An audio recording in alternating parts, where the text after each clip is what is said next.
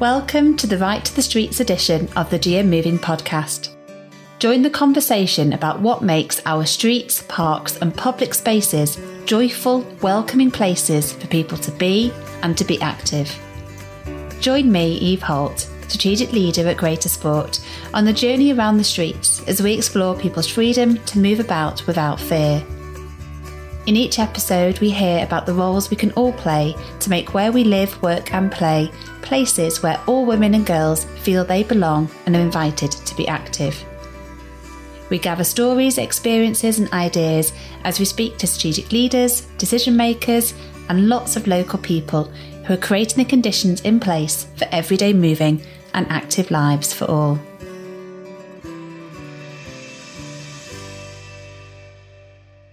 In this episode, we're focusing in on some of the specific changes needed to create the conditions, communication and cultural shifts that can better enable active lives.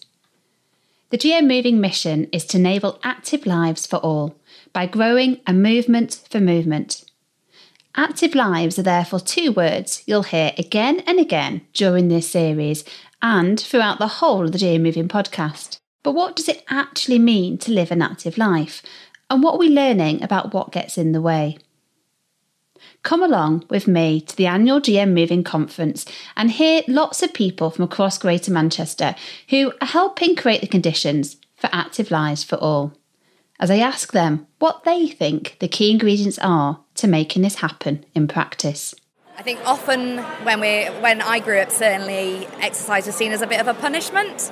And I think active lives should never be framed as you have to exercise in order to pay for eating the wrong things. I think it should be about you should move more because it's great and it's fun. In this episode, I also speak to Helen Pidd, The Guardian's editor for the North of England.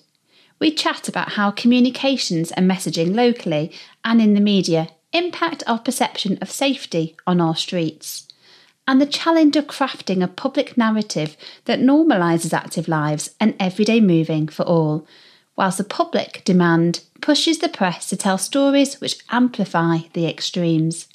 It's really tricky because if you even, say if the statistics were to show that for every 50,000 people who cycle down the Fallowfield Loop, one gets mugged, right?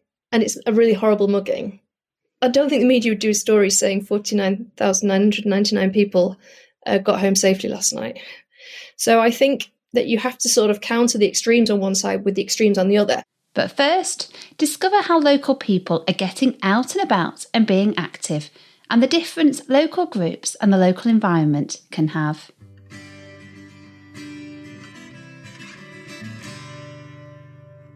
Come with me to Old Trafford to hear how a local club is helping hundreds of people to gain the confidence they need to get outside and to start running.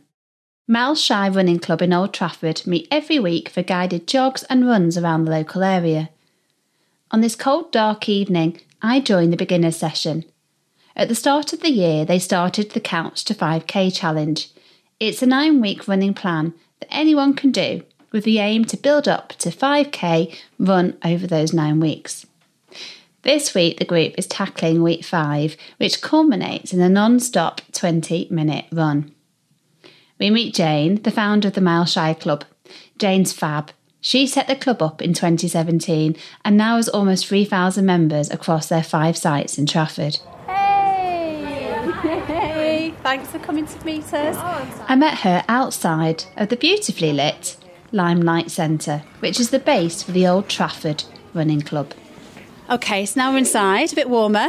Got rid of my bag and my pannier. So tell us a bit about you, Jane, and the Mile Shy Club. So I've been here 3.5 years with my team of wonderful volunteer run coaches, and we deliver beginner running sessions here from Limelight in Old Trafford. We're really chuffed to be here. We love this area. We love the people who live around here, and we really do make a difference. So there's one of 11 clubs that we have at Mile Shy Club. It's one of my favourite clubs because I feel like we really make a difference here, particularly with Muslim women and the BAME community. So why did you start the Mile Shy Club in the first place? For a love of running and what running had done for me, my mental health.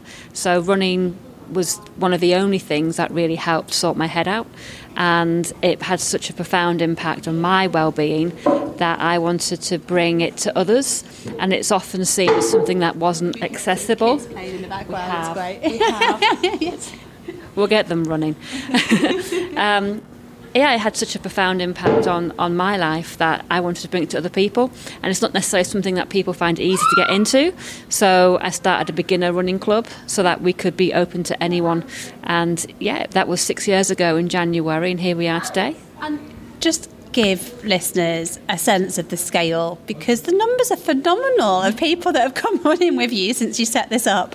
Yeah, thank you. So it's funny actually, because I've been reviewing all of our clubs recently, sort of planning for the future and funding for the future. So as of 2 weeks ago, we have 3,104 members. Yeah, which is pretty cool across all the running and the walking clubs, plus 10K runners. But predominantly, they are beginner runners. They're people who've never exercised before coming into fitness. So yeah, we as a team, it's not been me, it's been our team. We've got 27 qualified run leaders and upwards, and then we've got 4 freelance PTs and yoga instructors on our books, if you like. So they all get involved with getting people active. It's not just me anymore. So we're all patting ourselves on the back, a job well done. But there's a load more we can be doing. You know, we're not finished by a long way. So when did you start running?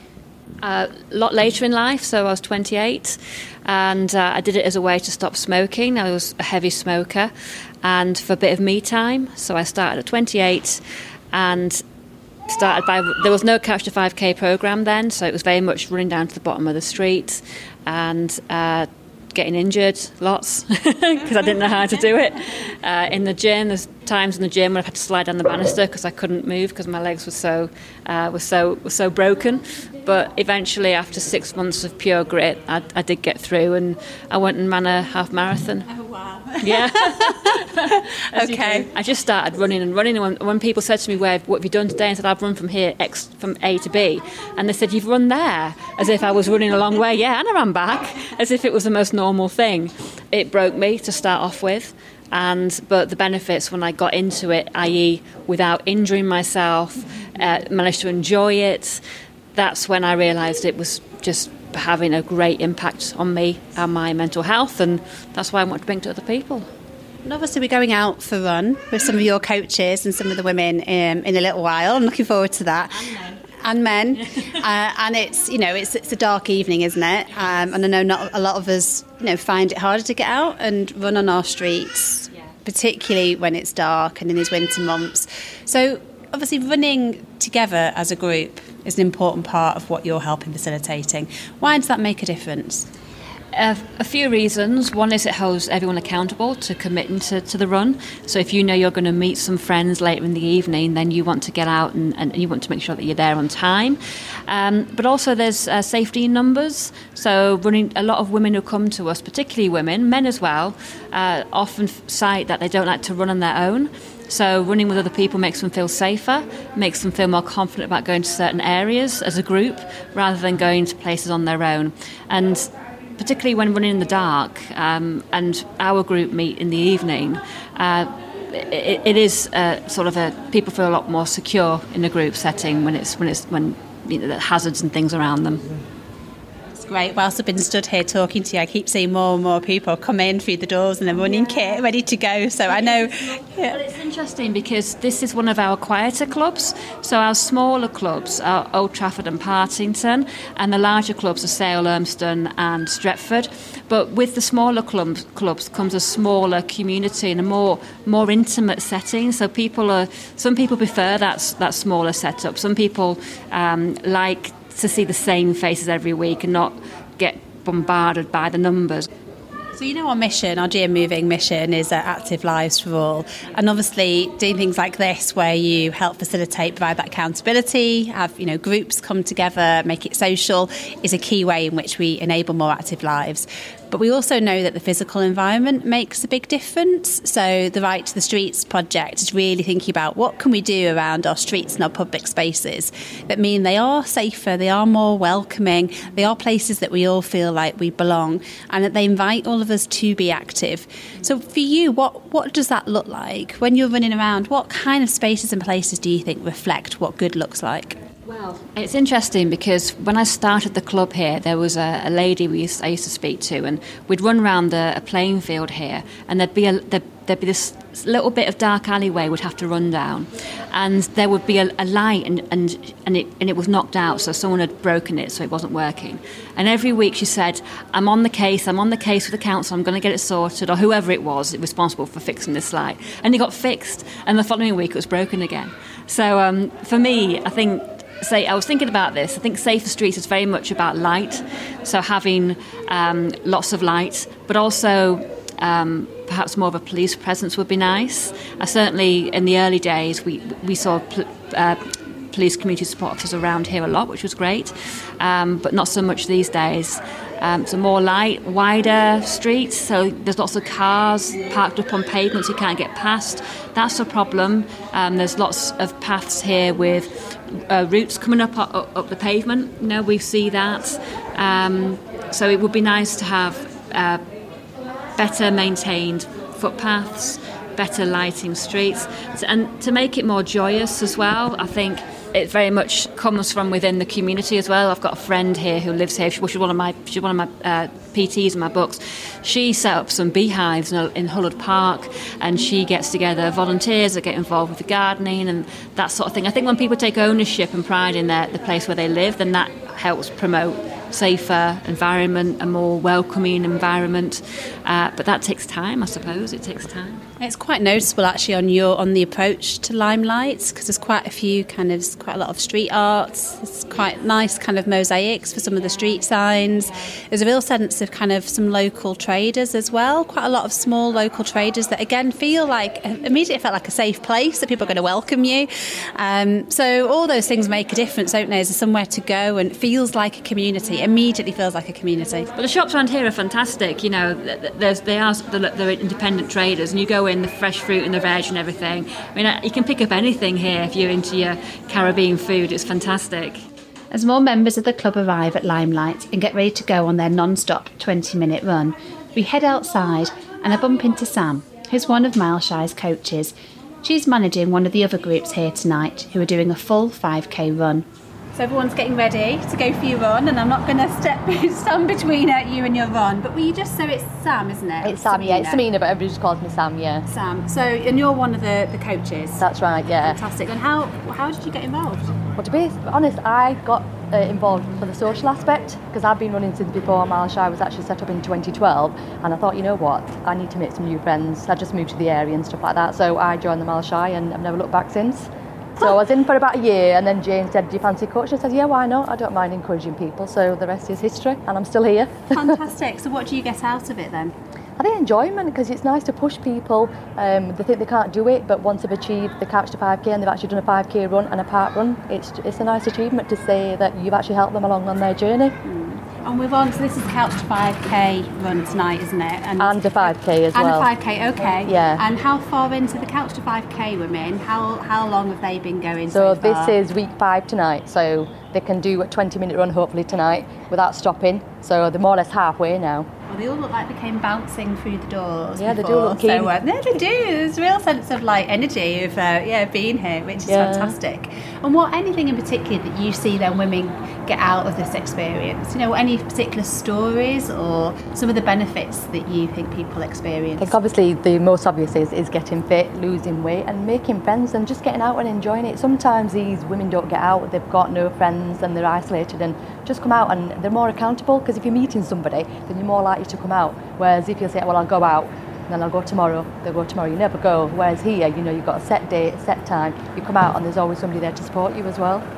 Great, right. Well, I think we're probably going to be heading off very soon. So where are we going to be running this evening? Right, today I am taking, because I'm doing the 5k today, so I am taking them down Stretford Road into Manchester City Centre, along Lloyd North Street, Moss Lane East, and then just making our way back here, and it's just over, I think it's about 5.1k, and that is all main roads, apart from when you just get on the little bit here. Everything else is main road, so it should be well lit and straight roads, so I'll be able to see where they are, and they can always come back towards me if they're going too far. If anyone has any injuries, Just as Jane's delivering the all-important warm-up, we chat to Razia, another coach here at Mile Shine, a trustee. She tells me about some of the benefits of running and some of the cultural barriers women may face to leading an active life. My name is Razia, and I'm here leading coaching for running, Couch to 5K. I've been involved with this organisation as a trustee, but then because I completed my own Couch to 5K, so I thought, why not give it a go with other people as well. So when did you first get involved? Last year as a trustee, because just to represent the community, represent the people, represent, our community and women, from our community as well. And what was it that drew you in initially to do the Couch to 5K?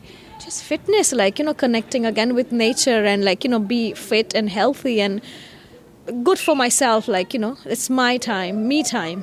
And now, it must be brilliant, it's fantastic that you're doing this and just, hearing the crowd out here this evening, but then you also do sessions tomorrow in the daytime as well, you were saying. I do different sessions. It's empowering sessions in the community for women, understanding the importance of emotional and mental well-being and educating them, empowering them really, and giving them tools to be more confident and more independent in their own self. And what are some of the key barriers that some of the women face when we think about actually being able to, run, jog, walk around some of our local streets? I think the areas and the time when they can go out at winters, it gets really dark early. So then it's a barrier again that we can't go after 5, and especially in Islamic, we can't go after a certain time of the day out in running in the park, around the park and all that. And sometimes we have seen, we heard about incidents happening in the park, which is not safe around the women or around anybody, right? So Hullard Park has been we would avoid completely. We would avoid somewhere where there is less people or less public. So, and again, if I would run, I don't want too many public as well, around me when I'm running. So I need my own safe space as well. For women with hijab, right, they would want something more secure and more secluded, right, in private areas where they can be free and open and not coming in the eye of public, so that would be one of the requirement, and that is one of the barrier that we don't feel very safe, and it's not appropriate culturally that just to go out and run in the public. So maybe some secured space would be more recommended and required. And it's that first step's often the hardest bit, isn't it? Which is why the work that you do is so key, and having people that you trust, that get it, who understand, and you're not made to feel silly for the things that maybe, stand in your way, and that's normalised is so important. So thank you. So it looks like they're getting torches on and all ready. Are you all? Yeah. Yes. So all the runners are here and the coaches are ready, and Jane starts to prepare the group for today's run. Now, I know you've already mentioned, oh my God, can you believe this? At the end of week 5, does anyone know what happens at the end of week 5? Is that when we do a 20-minute run? A 20-minute continuous run, yeah. That's when we go from run walk to running, okay? It's normal to freak out at this point, and history has told us that for people getting to this stage, they drop out. After Jane's briefing, I put on my active soles and joined Jane for a jog on the street beside Limelight Centre. She points out to me Pen Park, a local place that they avoid running around as a group. This is Pen Park on the left. It's one of the places that we can't go at night. We can when it's dusk, but we do have openly people dealing drugs, which, we kind of let them do it sort of thing. But there's been, just before Christmas, I was talking to Natasha, somebody was murdered there, and we've had other incidents in that particular park where women have been assaulted and sexually assaulted, not from our club, just in the public. So as a result, we only go in that park if it's light, so summertime, and as a group, and we stay together. Running alongside Jane is one of the local members of the group who tells me about her local neighbourhood and some of the issues she and her family have experienced. we've got a really lovely neighbourhood. The trouble doesn't come from our neighbourhood, it comes from outside, especially in the summer. And as Jane said, unfortunately, that gentleman got assaulted before Christmas and later died. Obviously, I brought my children up there. We've had antisocial behaviour there for about 6 years. Every summer, I've had the police, local councillors, Labour candidates, everyone involved. And it took us 3 years just to get the light bulbs. They were only put in just after the summer. So it's been horrendous. It means my children can't use the green in the park in the summer because of outside antisocial behaviour. Is there anything other than lighting then that makes a difference and makes it feel safer? There's a lot of fly tipping and rubbish, so it's not safe to run. They don't come and sweep the paths properly, so they're overgrown with overhanging branches, and there's just so much leaf debris, it's so slippy. Now, I have to admit, running and trying to record is pretty hard. Bit like Challenge Annika. So after the run, me and the local residents continue our chat, standing still. As you found out tonight, we've got some really uneven pavements, we've got lots of tree stumps that have been knocked down, but there's no markings around it. In some areas the lighting is really bad. And the good thing about coming in a group is if somebody takes a tumble, we've got a first aid kit, we've got first aiders, and then you're not on your own basically. This place where we are now, so outside Limelight, there's such a sense of community here, and it feels like a place that there is community ownership and community pride. There's a lot of street art. We went past OT Creative on the way past, and it was like buzzing outside. And then when you go back to Pen Park, I guess it just looked a bit desolate, didn't it? It didn't look like somewhere that has a clear, I didn't even know it had a name, an identity and an ownership. So anything else about that around, someone that lives next door to it, about what makes a difference? I lived adjacent to it for 20 years, and like I said, I only found out when I came to Mile Shy that it was actually called Pen Park. We had the tower blocks there for a long time, so it's quite hard to create a community in the tower block sense of things. The people that have lived on the houses at the bottom of the flats have lived there for a very long time. We have a really stable, great community. My neighbour makes me cakes all the time. I make her soup. On our little estate, we are a community. We just don't tend to get invited. It's almost like, because we're so close to the Manchester City Council boundary, it's almost like we're not part of Old Trafford. We feel like because the other side of the main road as well, we feel like this very forgotten island of Old Trafford. I think when the new development comes, which Trafford Housing Association are about to build, the 256 eco homes, we're hoping that'll bring a bit more families. There's going to be a community space there apparently, and hopefully that'll just bring the green to life, because for years my neighbours have all seen me as the community spokesperson. I come to the meetings here, I meet with the police, the Labour councillors, trying to get the rubbish picked up, trying to get a hold of the antisocial behaviour, which doesn't come from Old Trafford, it comes from really outside. When we have had the police involved, we've found out that some of these people are coming from as far as Oldham to come down and deal drugs in the area, and they removed our cameras so the antisocial behaviour goes unchecked, whereas in other areas now where the new development is, it's a lot more secure, people feel safer to come out. So it's sad, but I would say we still have our own little community, and I go out and walk my dog on Pen Park at 5 o'clock every morning.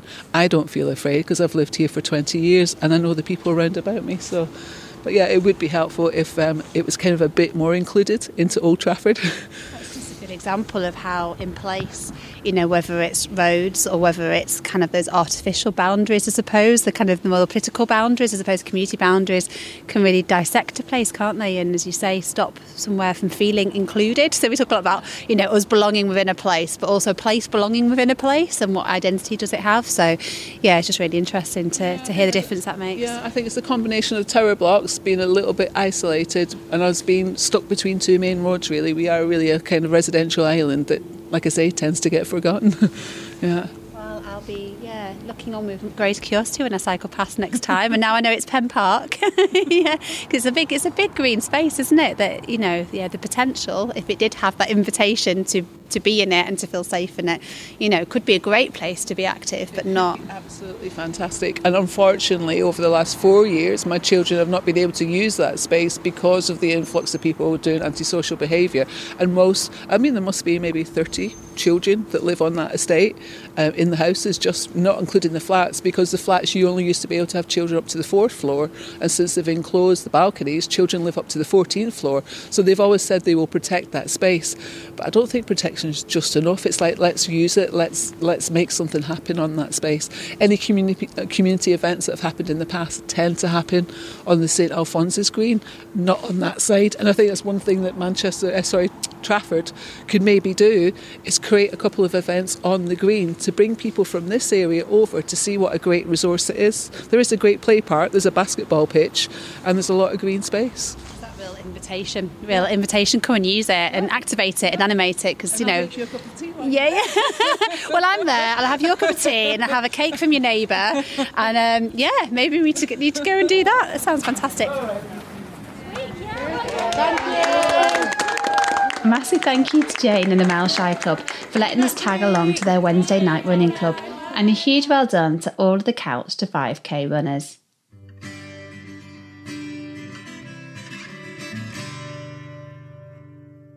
So we've heard how confidence and guidance can support active lives, and how the built environment and place can be a barrier. But what about the messages that we hear at a community level and in the media? And how do they impact on whether or not we are active?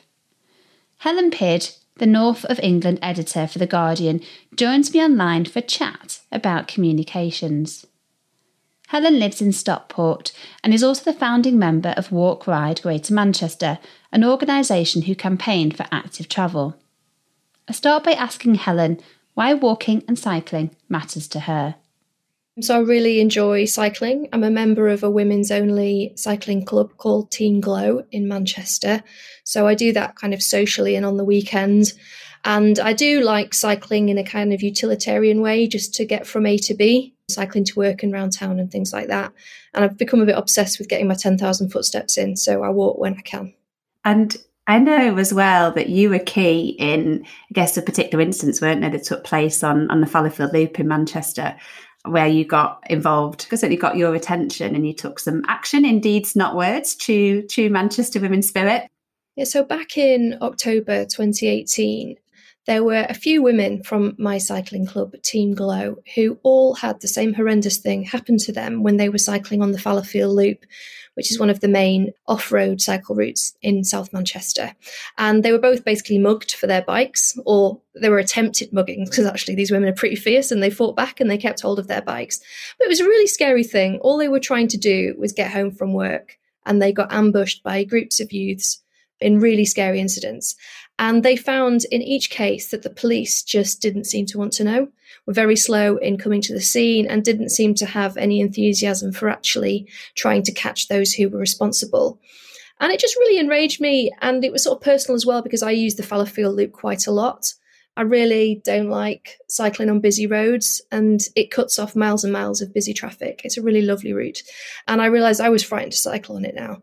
So I just thought, well, maybe what we should do is have a protest, a two-wheeled protest. And I've since found out there were 10 muggings, and 10 cyclists have been mugged on that little stretch in the last 6 weeks. So I talked to some of my friends from Team Glow, including the women who had been mugged for their bikes, and sort of asked if they were up for it.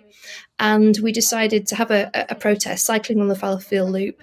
And we cycled all the way to one of Greater Manchester Police's kind of headquarters in East Manchester and back again. And I just thought it was quite a good way of getting media attention and kind of shaming the police into action. I think it was my first protest that I ever organised. Usually as a journalist, I am reporting on people doing stuff rather than agitating myself. Yeah, round of applause.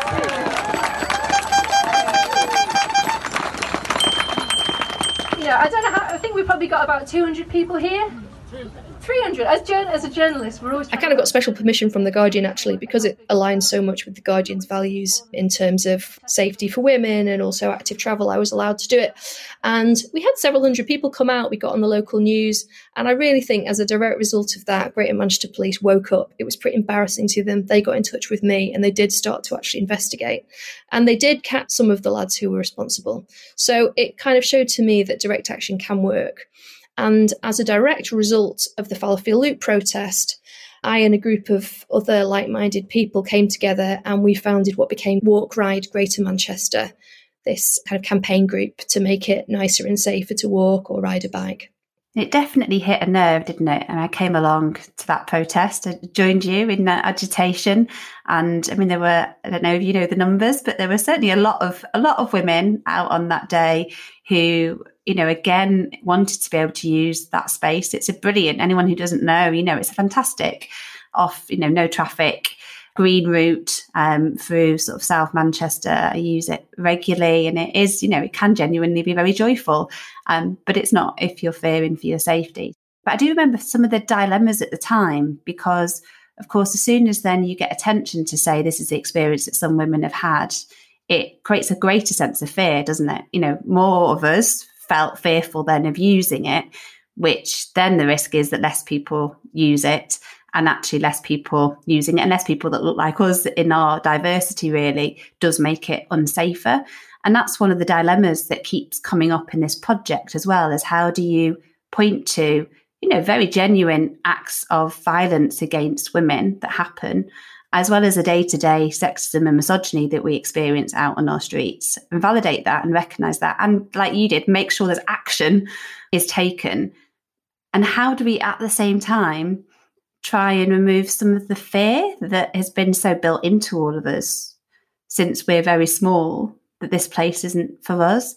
Yeah, when I organised the Fallowfield Loop protest, I did come in for a bit of flack, quite a lot of flack actually, from some quarters. There were some people who had been really instrumental in the creation of the Fallowfield Loop. It used to be an old railway line, and they felt kind of personally quite affronted that rather than focusing on the wonderful wildlife and the clean air, that I was focusing on these negative incidents. And I kind of saw their point, but what's the alternative? Should we just bury the fact that these terrible things are happening and just turn a blind eye to the fact that the police didn't seem to want to know about them? So ultimately, while I can sort of understand those concerns, I just don't think it would be a solution to pretend that there aren't problems. That certainly is not going to affect change in any case. You know, and as a journalist, we often get accused of focusing on the negatives and not reporting enough positive news. I suppose that's because what makes a news story is something which is at the extremes, usually. It's something which is unusual, which catches your attention, and which is a bit out of the ordinary. And all too often, those are bad things. And people say they want to read positive news stories, but I know for a fact they don't, because I can see the statistics on the Guardian website, and stupid stuff gets read, celebrity stuff gets read, but actually people love reading about terrible crimes. You know, when Sarah Everard was murdered, interest through that went through the roof. Nicola Bulley, we're talking at a time when there's been this woman in Lancashire who went missing while walking her dog. She was sadly found, her remains in the river. There was huge interest in that story. So people are interested in the extreme, the sad, the tragic. And I kind of make no apology really as a journalist for covering that kind of thing. But yeah, it can have the effect of maybe over-amplifying and giving an impression that things are worse than they actually are. Whereas statistically speaking, if you cycle down the Fallowfield Loop, chances are you'll be absolutely fine. You know, I don't cycle it now in the dark, and this is 4.5 years on. I had a recent experience. I went to one of the Lady Pedal cycling story events. And of course, because there was a mass of us there as women at the event who were then cycling back to the Chorlton Whalley Range area, we realised that we could all cycle along the loop together, even though it was dark. I'd gone there along the loop, you know, on my own in the daylight. Coming back, I assumed I'd have to face, you know, the busy traffic in the dark, and that's just the way it'd be because I wouldn't do the loop. And suddenly that journey was transformed to 30 minutes with a group of women who was chatting. It genuinely was so joyful and such a sense of liberation, to be honest. I was quite surprised for even someone that thinks about these things at how shocked I was at how nice it was to just be able to do that and to use that space. I think sort of as women, I sort of accepted in a way that for several months I like running as well. Well, do I like running? I don't know. I go running. I prefer to run before my breakfast in the morning. Just works better for me. And I just sort of accept in November, December, January, it gets dark too late, so I can't go before work, so I don't run in the winter. But that's not cool, is it? Like, we should be able to get out there, and if all we're trying to do is keep fit or get some fresh air, clear our heads, that we feel that we can't do that in the dark, it's a pretty sad thing. And I see my husband going out in the dark sometimes, and I envy him that. Even though statistically I know I'll probably be fine, it's been so conditioned in me to be afraid. It's quite a hard thing to overcome. Definitely. So it's one of the things that I've tried to do purposely this year is to start going and running in the dark, because I realise I struggle to get my runs in, like you say, in winter, in daylight. And it's kind of been a bit of an act, partly because of this project, really, of kind of personal kind of sense of activism of actually I'm just going to go out and I am going to run at night, and it has enabled me to run far more than I generally do or can. But it feels like an act of resistance. It feels like I'm fighting myself. I'm fighting my partner who's going, oh, please be careful when you leave, and I'm still picking my route very carefully. And it's been interesting in sharing on social media doing that. I've had a number of people contact me saying that they found that quite inspiring as well, and have felt inspired to similarly kind of go, okay, maybe I will go and run at dark or go out and not feel fearful. But that then comes with a sense of responsibility as well, because then I think, well, what if something happens to me? I immediately think that's my fault because I've decided to do that. What if something happened to somebody else? So already I'm victim blaming myself and assuming the worst, which that is just, me, a little following. So I can imagine as well in the media when, you've got a massive following, how do you, that balance of one, you say people want the negative news, but also the risk that if you put out a positive story and encourage people to do something, is there a sense of responsibility as well for what might follow? There is a responsibility that comes with it. Last summer, I'd written an article in The Guardian about cycling and how I felt like people would get really raggy. There had been a real peak in anti-cyclist kind of media attention. And I was photographed for this article cycling down Deansgate in Manchester, where they'd just created a new segregated bike lane. I didn't have a helmet on. And for some people, that's so irresponsible. You of all people, why are you not wearing a helmet? So I guess I do carry a bit of responsibility for that, but I find it very irritating, with the helmet debate. Let's not get bogged down with that. But the fact that people are more inclined to blame me rather than a potential driver ploughing into me, or a bus or a lorry turning left. So I kind of accept the responsibility, even though I don't see myself as a role model. I get that all the time. Why are you not wearing a helmet? But again, I feel a sense of responsibility. That's only the way it's been framed, hasn't it? Again, if you're able to point to the evidence more, we put a big barrier in the way of people living an active life by telling them they need to wear, do risk assessments before they take a group of people for a walk. We created all these massive barriers to people doing what should be everyday things about just getting about under your own steam in a safe way. And isn't there a responsibility to support people to be active and not contribute to that 1 in 6 deaths that follow from inactivity and, all the rest of it? So we've talked a lot about framing and around public narrative and how do we then shift. So, for example, we talked a little bit about, I guess, that car-centric language that's become so embedded in everything, including our media, where everything naturally adopts this position that we're dependent on cars and we're taking away people's freedom and their liberty if we do something that restricts it. Trying to challenge that is huge, and trying to shift that. And as a journalist, when you know that the clicks come, if you play to that and you play into what is already the current kind of culture, how do you gradually change the diet of the beast?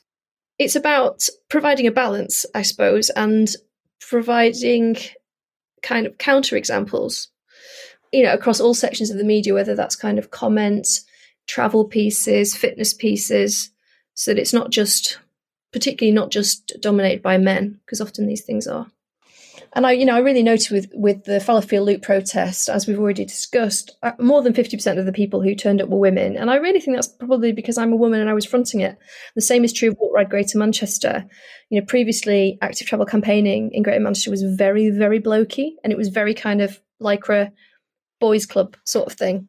But 3 of the directors of Walk Ride GM were women, and I think that is reflected in who feels comfortable to come up and talk and raise issues. So I think that representation is really important. And do you find yourself consciously, you can't be what you can't see when you're reporting and doing articles? Do you intentionally make sure that we see more women and hear more women's stories in those articles? Yeah, definitely. And there's been a push at The Guardian in recent years to make sure that there are women's voices and women's pictures. Like the editor of The Guardian is a woman. We have the first woman in 201 years. And what she does is there is a wall at the office in London where they paste up every page of The Guardian each night when it's going to press. And she used to walk past it and be like, where are the women? Where are the women? Where are the women? And the picture editors they just got used to being like, we need to have better representation. And women need to not just be the ones in the kind of mothering roles or women as victims, but also kind of women as the sort of architects of their own fate and destiny and doing cool things.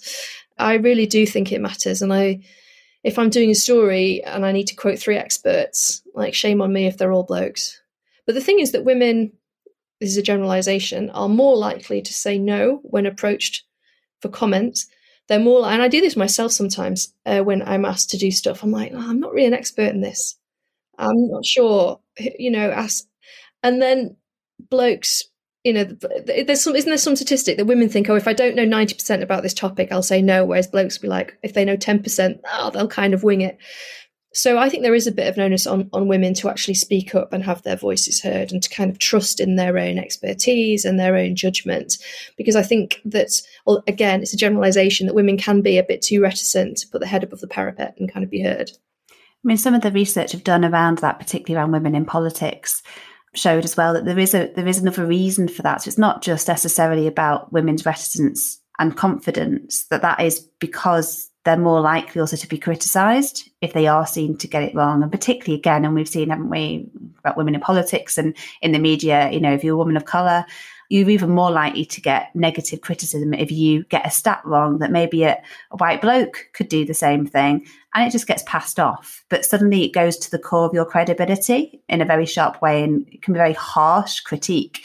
So speaking to lots of women, their caution actually is validated by what they see and hear as evidence around about what happens then when you do get it wrong, or you're not spot on, or people don't see you as the expert. You get it right, and then people just think that you're wrong. Yeah. When I look in my inbox, the people who complain about my articles, it is 90% men. Sometimes they're trying to correct things that I know are right. That kind of confidence to just bowl in, assuming that you know more. And I'm happy to always correct things. I want my stories to be right. So I'd humbly say thank you, and then we change things. But you get a lot of abuse. And, if you've got over a certain number of followers on Twitter, you get a lot. I spend a lot of time muting people, blocking people. And the abuse can be quite personal about your personal appearance and intelligence or lack thereof. And it can get sometimes it's really hurtful. And it's also really tedious. Yeah. So you mentioned kind of the need for balance. So how, I guess, if we're reporting and if you're seeing the data and you therefore know what it is that people are hungry for, and that's actually negative stories and it's not this positive everyday news, and being able to, add some balance. And we've heard a lot in this project around, I guess, to that point, really, the gap between people's perception, as you describe it, of not being safe and the data reporting that actually most of the time you probably are quite safe. We can provide more balance and try and counter and provide both, but we know that the headlines like to be the bit that sticks the most. So actually often the detail that follows might balance it in theory, but people probably won't even get to read that bit, or it won't be the bit that sticks. Is there anything else that we can do if we want to paint this picture of welcoming, joyful, active streets and places, and we want that to be front and centre? Is there anything else that we can do to help make that the norm and what people click on and see and amplify? It's really tricky because if you even, like, say if the statistics were to show that for every 50,000 people who cycle down the Fallowfield Loop, one gets mugged, right? And it's a really horrible mugging. I don't think the media would do a story saying 49,999 people got home safely last night. So I think that you have to sort of counter the extremes on one side with the extremes on the other. Because although I said before people don't like good news, it's not kind of true, they do, but they like kind of extreme good news. So you have to be picking like really, if you can find really inspiring people who are amazing speakers, who maybe have got something that's unusual about them, whether that might be, a disability or a talent or something different about their background, and kind of put them forward as the spokespeople. Yeah, organising eye-catching things, eye-catching events that might kind of pique the interest of journalists. It's not easy. I'm not sure I have any solutions for you, but it's all about telling stories and telling stories that are interesting and compelling. And it is possible to do that in a positive way. It's just a bit harder. And I appreciate that what you're trying to do is just normalise and make this kind of very everyday, and that you don't have to be some superhero to go for a jog at 7 a.m. in winter. But it's quite hard to get that message out. I did an interview recently with a guy who wants to be the first person with no legs to climb Everest. And he was really interesting and so inspiring. His legs had been blown. He was a Gurkha in the British Army. His legs had been blown off. But I wouldn't do a story about just any old person climbing Everest. So it's always the extremes. But if you can find people who are really interesting in their own right, who can kind of step forward and be the spokespeople, then you might have some success.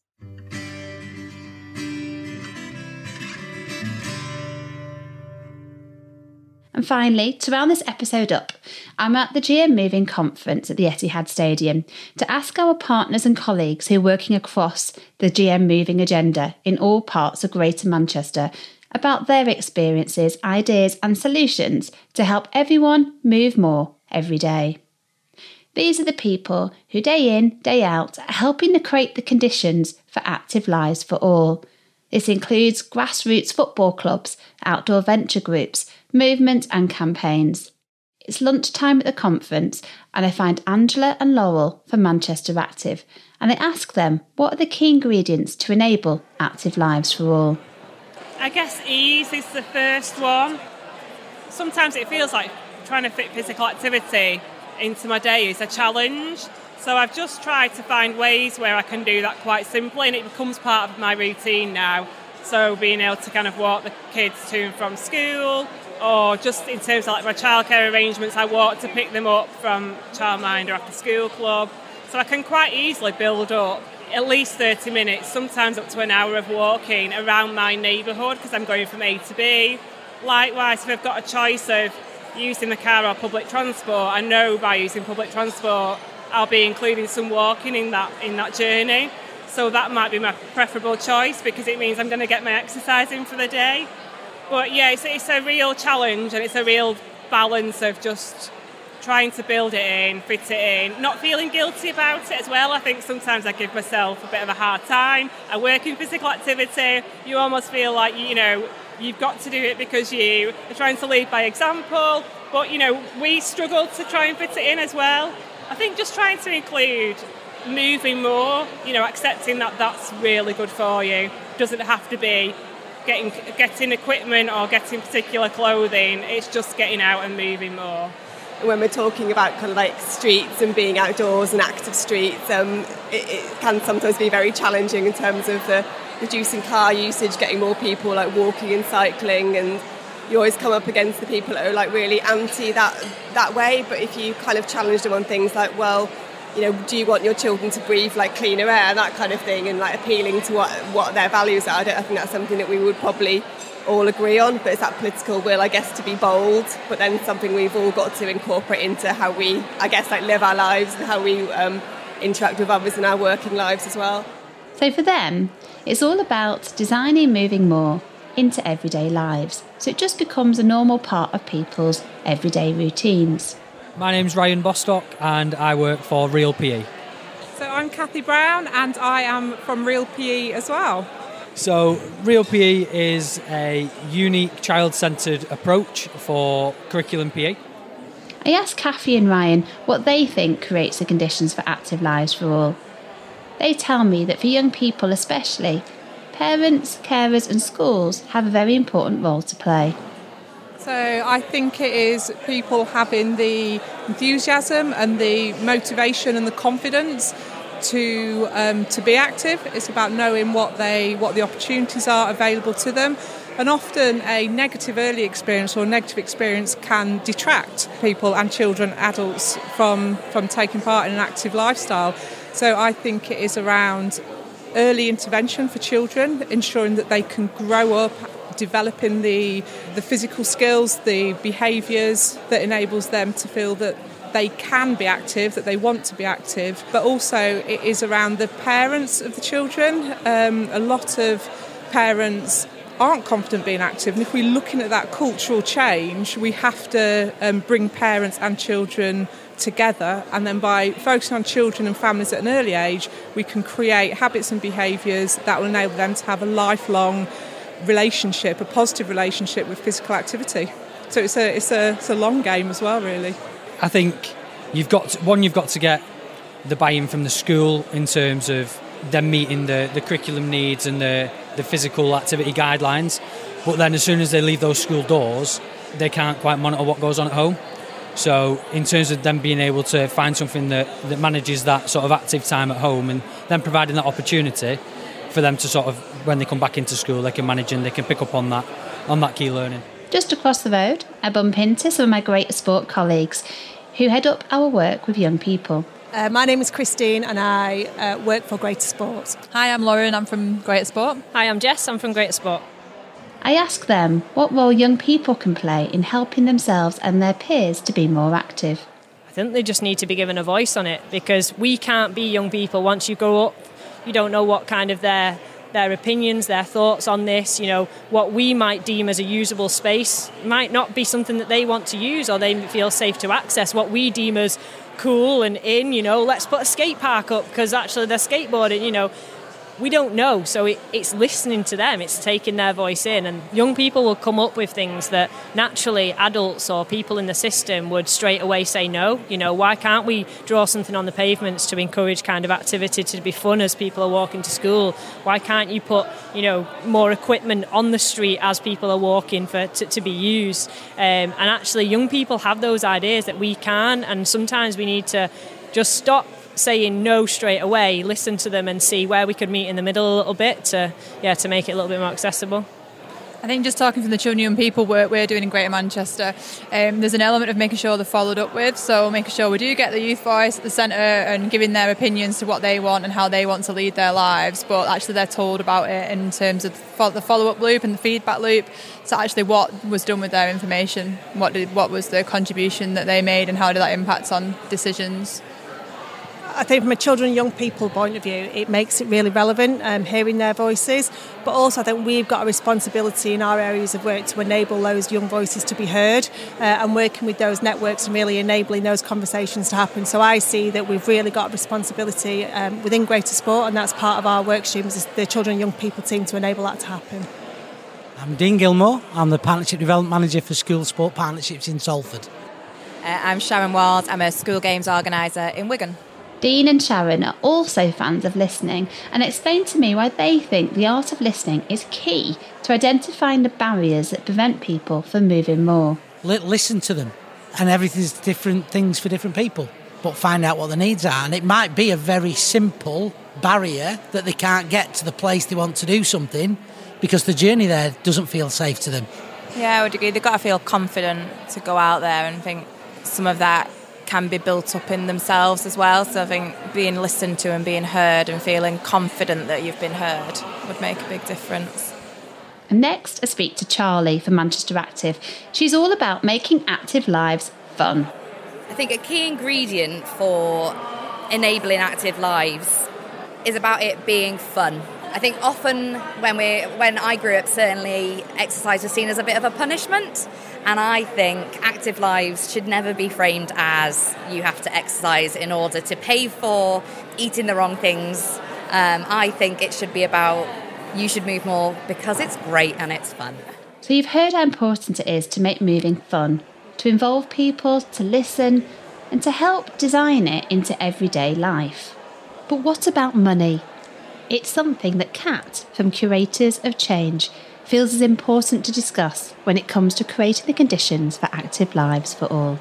Actually taking it right back to the point of the fact that there is nothing about activity that is free.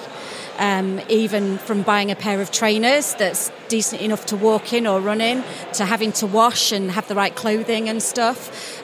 So I think there are some absolute fundamentals that we have to be getting right in our society, and how we support people, and not just assuming that everybody has what a lot of us take for granted in terms of materials and things to do stuff. And then I think as well, you know, a lot of the work that I do is with people and communities where actually there's that pressure to get active or to eat healthier or to do all those things, but actually there's not much consideration given to what else is going on in their life, and the fact that it's really hard to get over the psychological barrier, or, you know, how do you get somebody to look after your kids, or, you know, where do you even start with it? So I think it's taking it right back to grassroots for me, and that is grounded in the relationships and the conversations that we have with people, and how we can really get into ourselves as people working in this space, into the heart of the spaces where people are, and really just listen to what would help them. It's not only Kat who's got money on her mind. John from Alternative Adventure Outdoor Activity Service explains that life and all its complexities can be the biggest barrier for people moving more. It's a bit of a virtuous circle as well, isn't it? If you're fit and healthy, it's easier to keep fit and healthy. Being comfortably off helps as well, unfortunately, in that respect. Being able to be active comes after a lot of other things are in place. Yeah, it's almost the icing on the cake.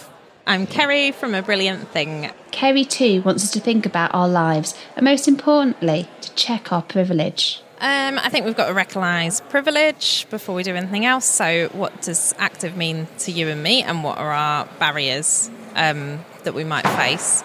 And actually, sometimes we can be working towards not being active in some of the things that we do, and actually those are the things that are keeping us safe or keeping us happy. So I don't think it's just about telling people what to do. I'm Olivia and I'm from City in the Community. I'm George, I'm from Bury Council. Olivia explains why accessibility is a real issue, especially again around money, whilst George says that communication between different services and agencies is a really key ingredient. It's money. The programmes we put on are free because we work in areas of high deprivation, but I don't think there's enough people out there's enough companies out there doing that. Like, you have to pay for everything, and if it's not accessible, then people aren't going to get active. They're not going to go and do these things. And I think accessibility is one of the main things. So accessibility, that's a bit of, I'm nicking the point, but I think that's one of the main ones for myself. But then it's just like word of mouth and actually communications, and sort of like events like this and networking and speaking to people, letting people know what's about in each other's sort of boroughs, helping each other, like lessons learned and stuff like that. We have like monthly sort of meetings where I'll meet other sort of colleagues within like Greater Manchester from like Wigan and Stockport and talk about what they're sort of doing for active travel. And then we'll sort of go back and have different meetings about what we're doing. So we've just launched a bike library, so a guy from Wigan wanted to know more about that and how it works for when he launches his. So it's just sort of sharing lessons, I suppose, and sort of networking and helping each other out. Hello, my name's Ollie and I'm from Greystone Action Sports in Salford. My name's Tom and I'm also from Greystone Action Sports in Salford. Tom and Ollie bring it back to fun and, of course, a range of opportunities and activities. Variety of activities for everyone. People aren't going to like the same thing, so offering as many different avenues as possible. I know it sounds so boringly simple, but keep it fun. I think that's what draws and keeps people in the most. I think, like you say, it's just opportunities for everyone to get engaged, and everyone's got something that they enjoy doing, and it's just about connecting communities, connecting people to those activities, making them accessible, and finding out ways, resources and networks in which everyone can find habits that they can do and fit into their lives. Everyone's got different lives, we're all different, we all like different things, we all get a buzz off different things, and it's just finding that and finding a path to get there and do it and make it a habit. Finally, I grab Andy from the Bike Kitchen, who explains that enablers are the biggest ingredient to create the conditions for active lives for all. So we save bikes from landfill. So we get donated bikes which we fix, and then either we sell to cover the cost of what it costs to replace them, or in some cases we've got bikes that we fix but aren't really of a quality saleable value, so we donate them. So the enabler there is, well, actually, how do I physically move? So I want to ride a bike, but I've not got one. Can't afford one. Can't afford the upkeep of it. So the enabler there is, well, there's the bicycle, there's the scooter, there's the trike, there's the method of movement, and then that's part of it. And the next bit then is that infrastructure makes people feel safe to do it in the first place. So if they've not got a safe, in their mind, a safe way, that might be it's a linked up cycle path to the park, to somewhere else, so you've got an off-road route to tackle that perception of danger. If you've got that, people then want a bike. There's no point having a bike and then, well, I've got a bike and I never ride it because the road's too dangerous. And you want them to have, they kind of run hand in hand. So enablers for us are the tools and the actual physical equipment to do so. Our extra little bit is, once they're doing that, it's keeping that bike on the road. So obviously bikes are expensive to repair. So having some basic knowledge can save you some money before you start. So we operate a number of basic maintenance courses, then they're available from other places, that allow the person who's got that bike to get that bike on the road before it gets more difficult or more heavier task job. Again, that's an enabler. So I know I can fix my bike, I know I can fix it to a certain level. If something really goes wrong with it, then I need to go to the shop. But you're cutting those costs down, you're cutting that sort of that barrier down, so well, actually I can't go and do it.